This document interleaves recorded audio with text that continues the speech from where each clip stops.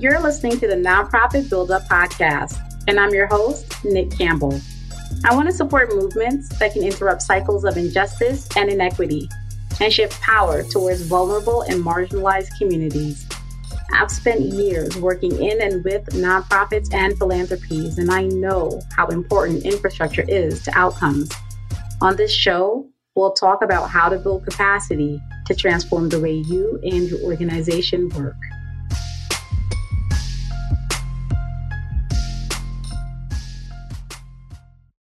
Hi, everyone.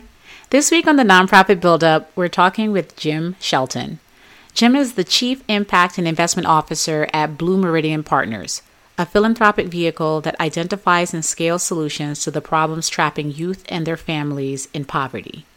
He also serves as a senior advisor to KKR Global Impact and as a non-resident fellow at the Brookings Institute. Jim was the co-founder of Amandla Enterprises and the former Deputy Secretary of Education and founding executive director of My Brother's Keeper under President Barack Obama. He also worked in business, government, and the nonprofit sectors as an operator, investor, and entrepreneur. In these roles, Jim has utilized management, policy, and programmatic innovations to increase access to opportunity.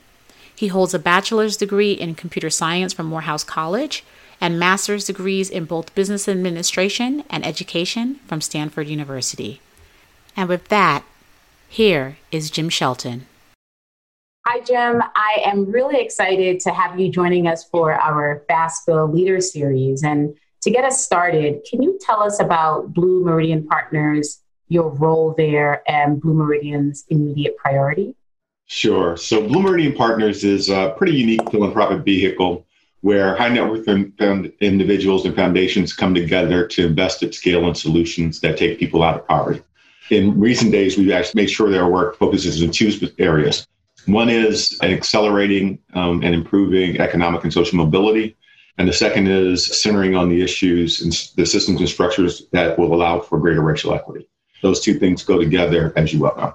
And can you talk about what you do there? And Sure. Yeah. So I'm what's called the Chief Investment and Impact Officer. So I help with setting strategy across all of our investment areas. We invest in solutions that work on national scaling. We have a place-based portfolio.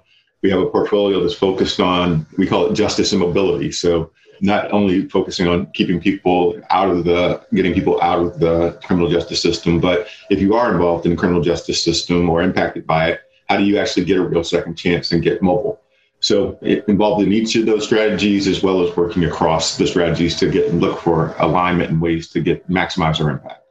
When I think about the structure of Meridian, what should come to mind for me? Is it similar to a donor collaborative, a giving circle, or is it something else? Yeah, I think that for folks who are familiar, it is a lot like a giving circle, right? There's a set of folks who have committed to working together to invest. The thing that is distinct is that there's a professional staff that's in place to source new opportunities, to vet the opportunities, to frame up the investment in a way that will drive the kind of improvement in organizations' impact and reach and influence that they aspire to, most importantly, but also that the philanthropic investors would aspire to.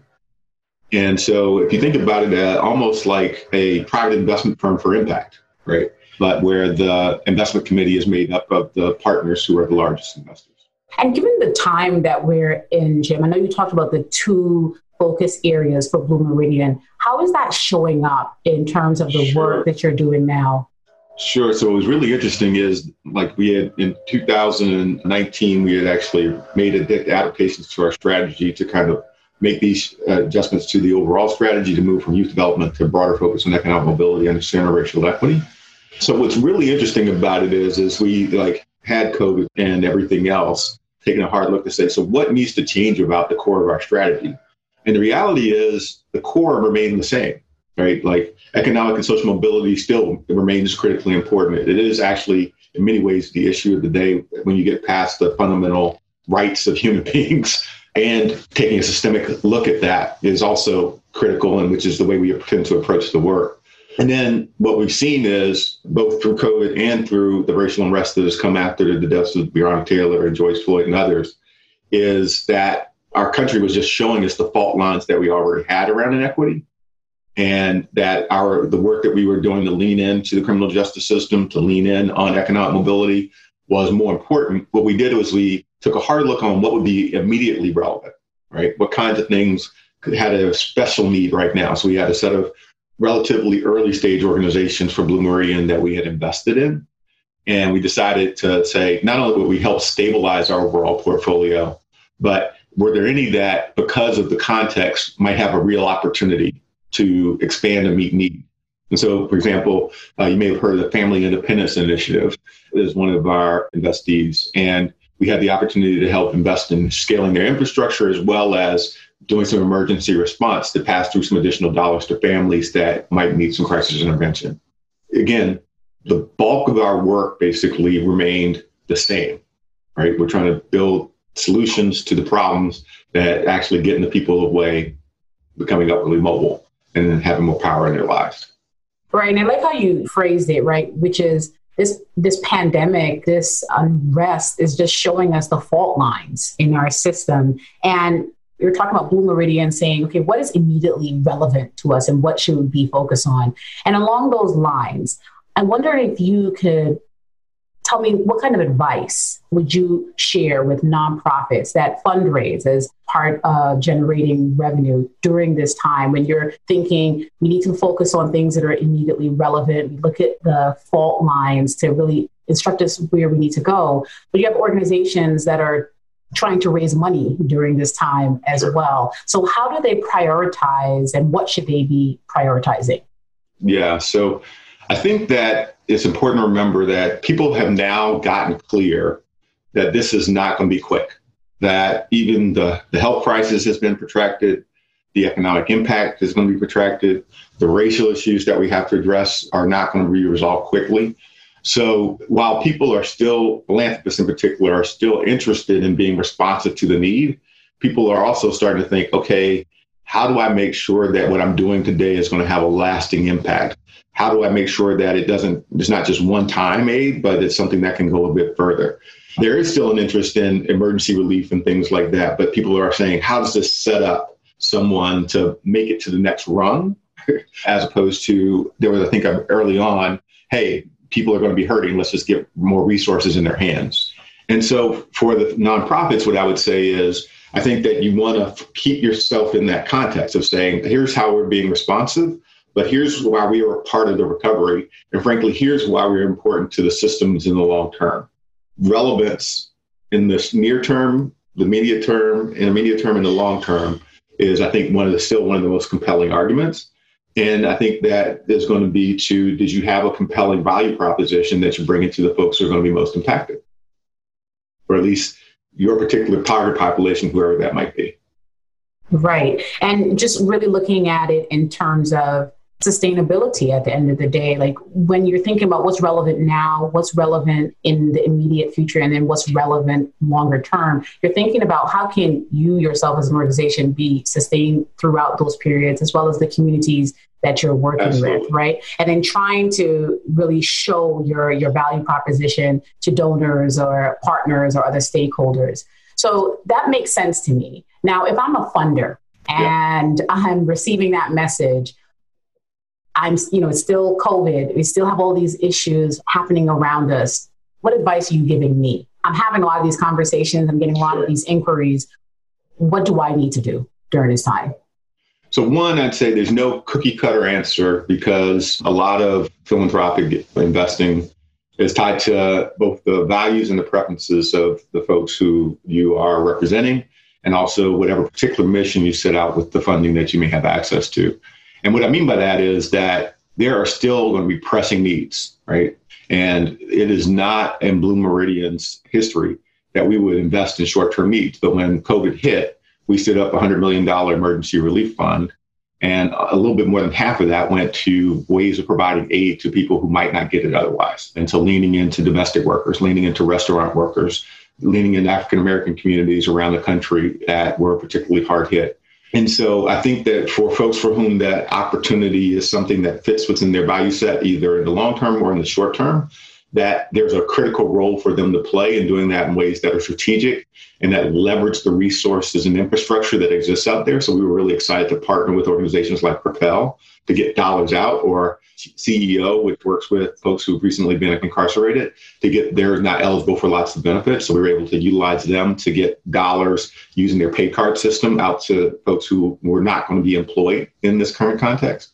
So use the infrastructure that's there to reach the target populations that are most in need and maybe, frankly, hard to reach otherwise. Look for those efficiencies and look for scale. Then there is the opportunity to really think about how you are leveraging this opportunity, for lack of a better word to describe it, where people are suspending their belief about how things have to work. Whether you're an education person and now all of a sudden online learning has been off the table for many, many people for a long time. And now it is required in many contexts. And so how do you make sure that you're not just enabling, a quick patchwork effort to get people online, but you're starting to say, what would it look like to help us get much better at understanding what it looks like to use online learning where it could actually have a real benefit to the students, where it can provide greater access, where it can provide better use of tools and resources to meet student needs. And how do I use this as an opportunity to have people to experience that in a way that can shift mindsets about what's possible?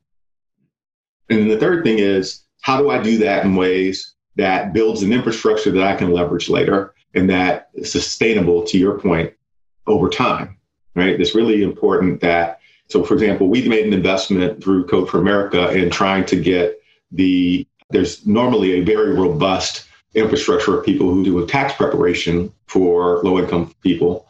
And that's what you basically had to do to get access to your stimulus check. Well, what we realized is that infrastructure was broken down at the time because the centers were closed. And so a lot of the people who needed the money most were not going to get access to those supports and services. So we worked with a nonprofit called Code for America to develop an online platform to work with those providers to be able to do their work, even though their offices were closed.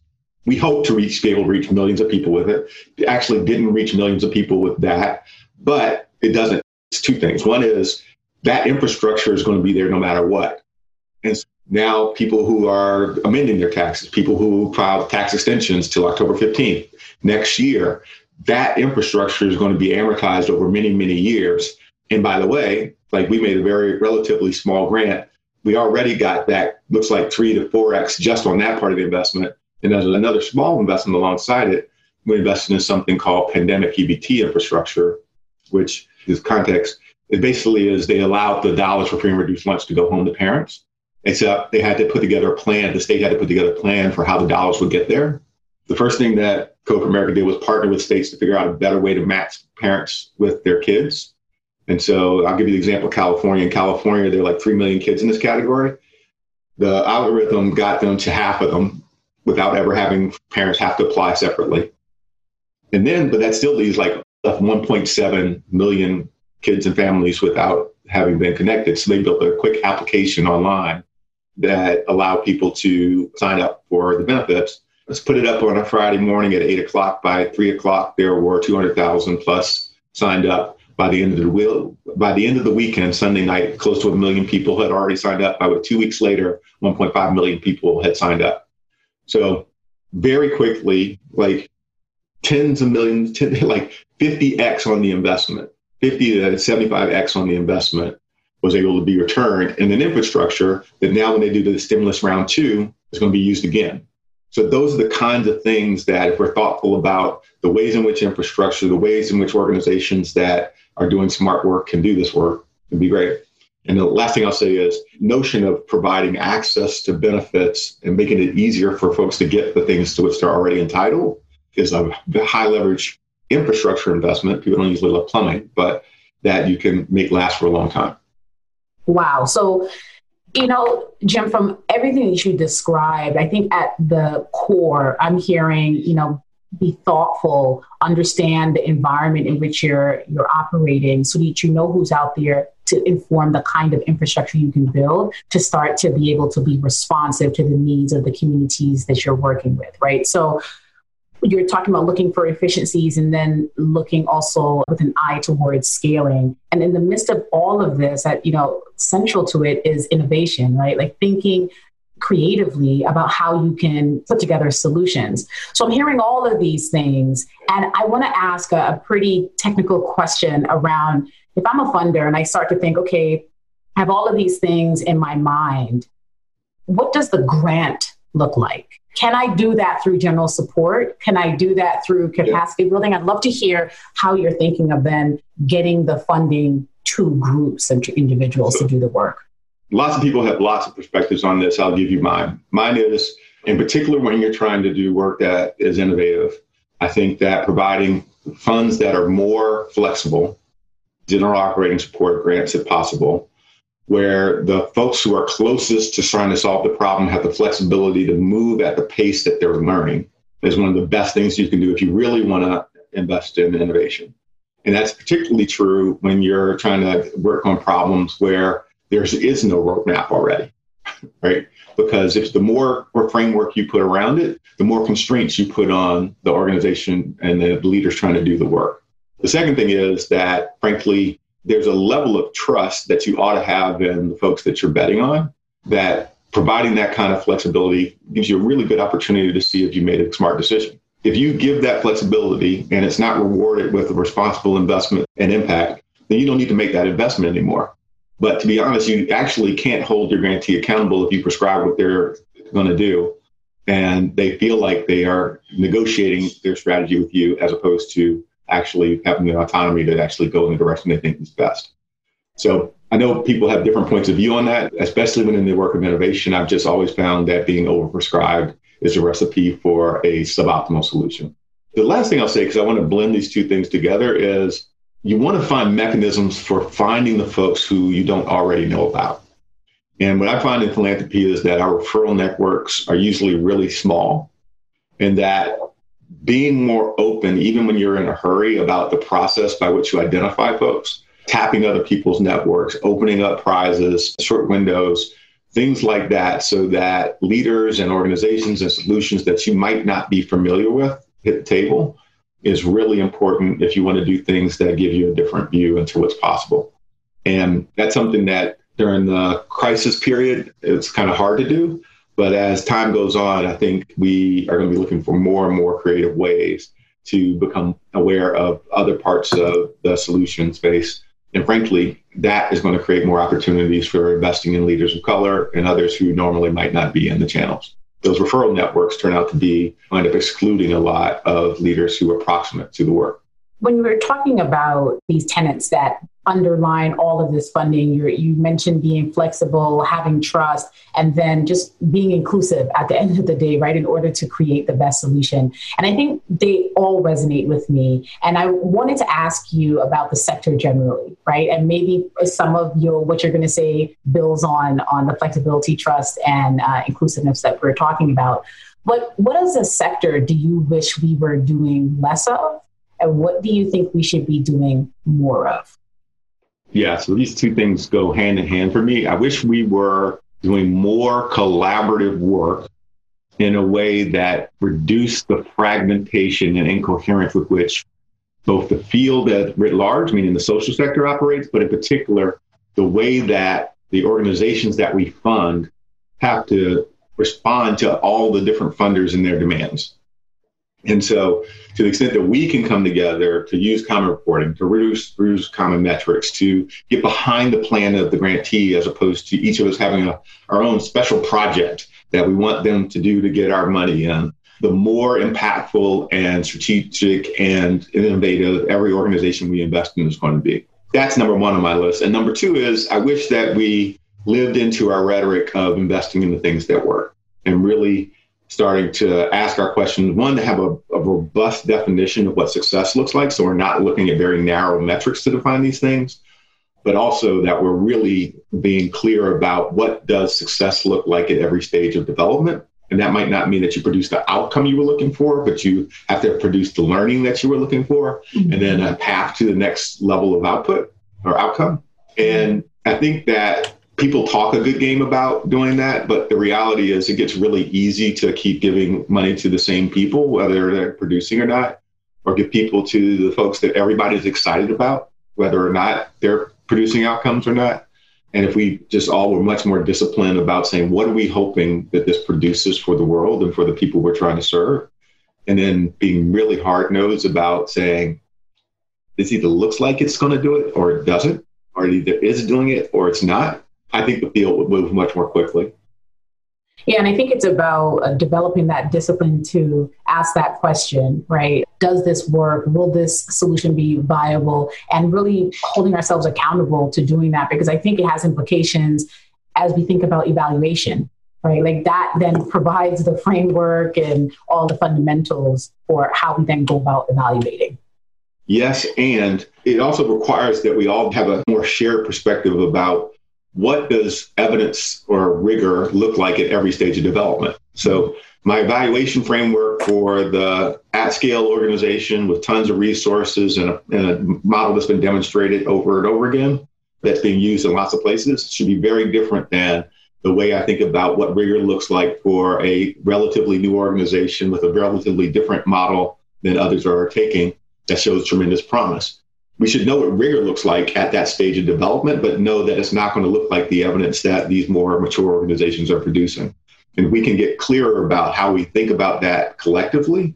And then, frankly, crucially, invest in organizations being able to produce that kind of rigor, which means adequate investing, flexible investing, so technical assistance and support.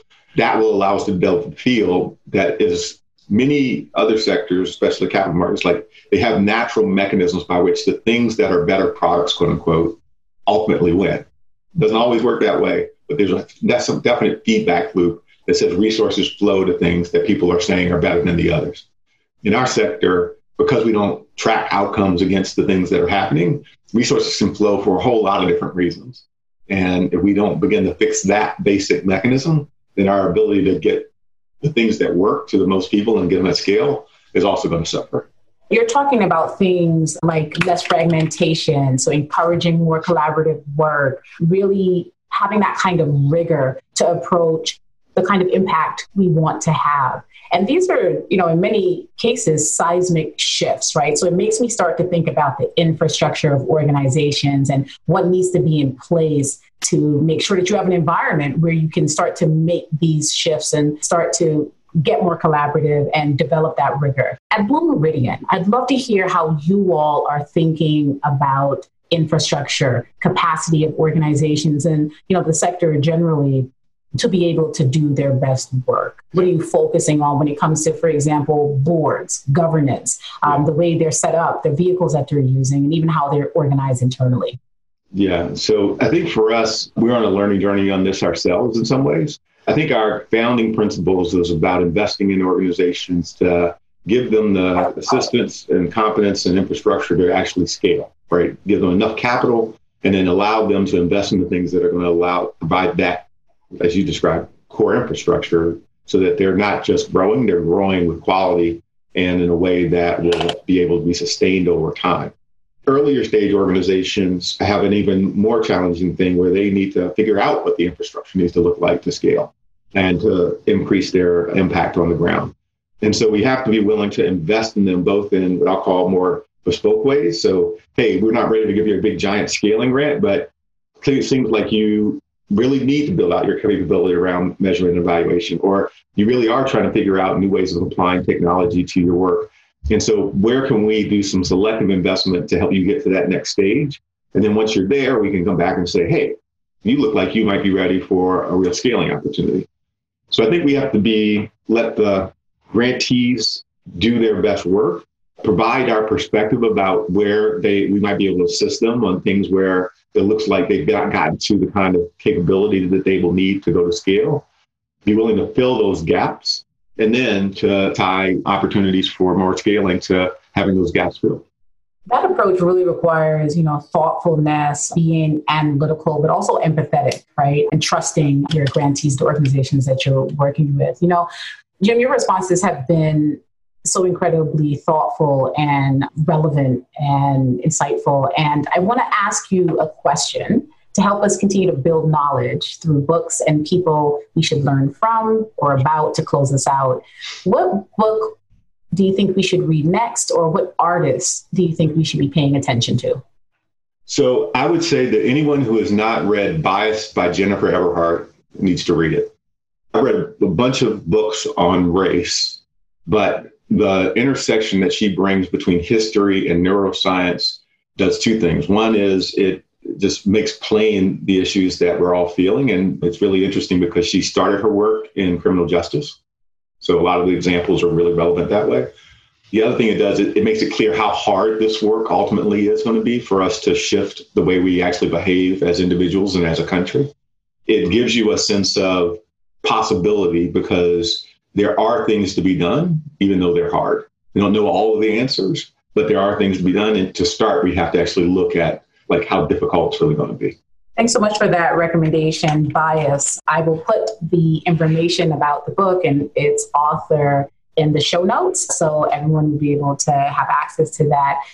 You've shared so much knowledge and have been so insightful so that leaders can practically use the information that you have shared in their own organizations to help them build bravely and think about how they can collaborate with others. So I just want to thank you so much again for joining us today, Jim.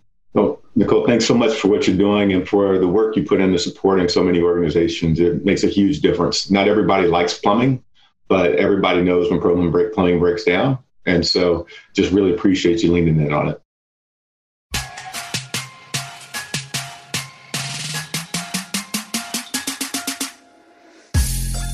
Thank you for listening to this episode of Nonprofit Build Up.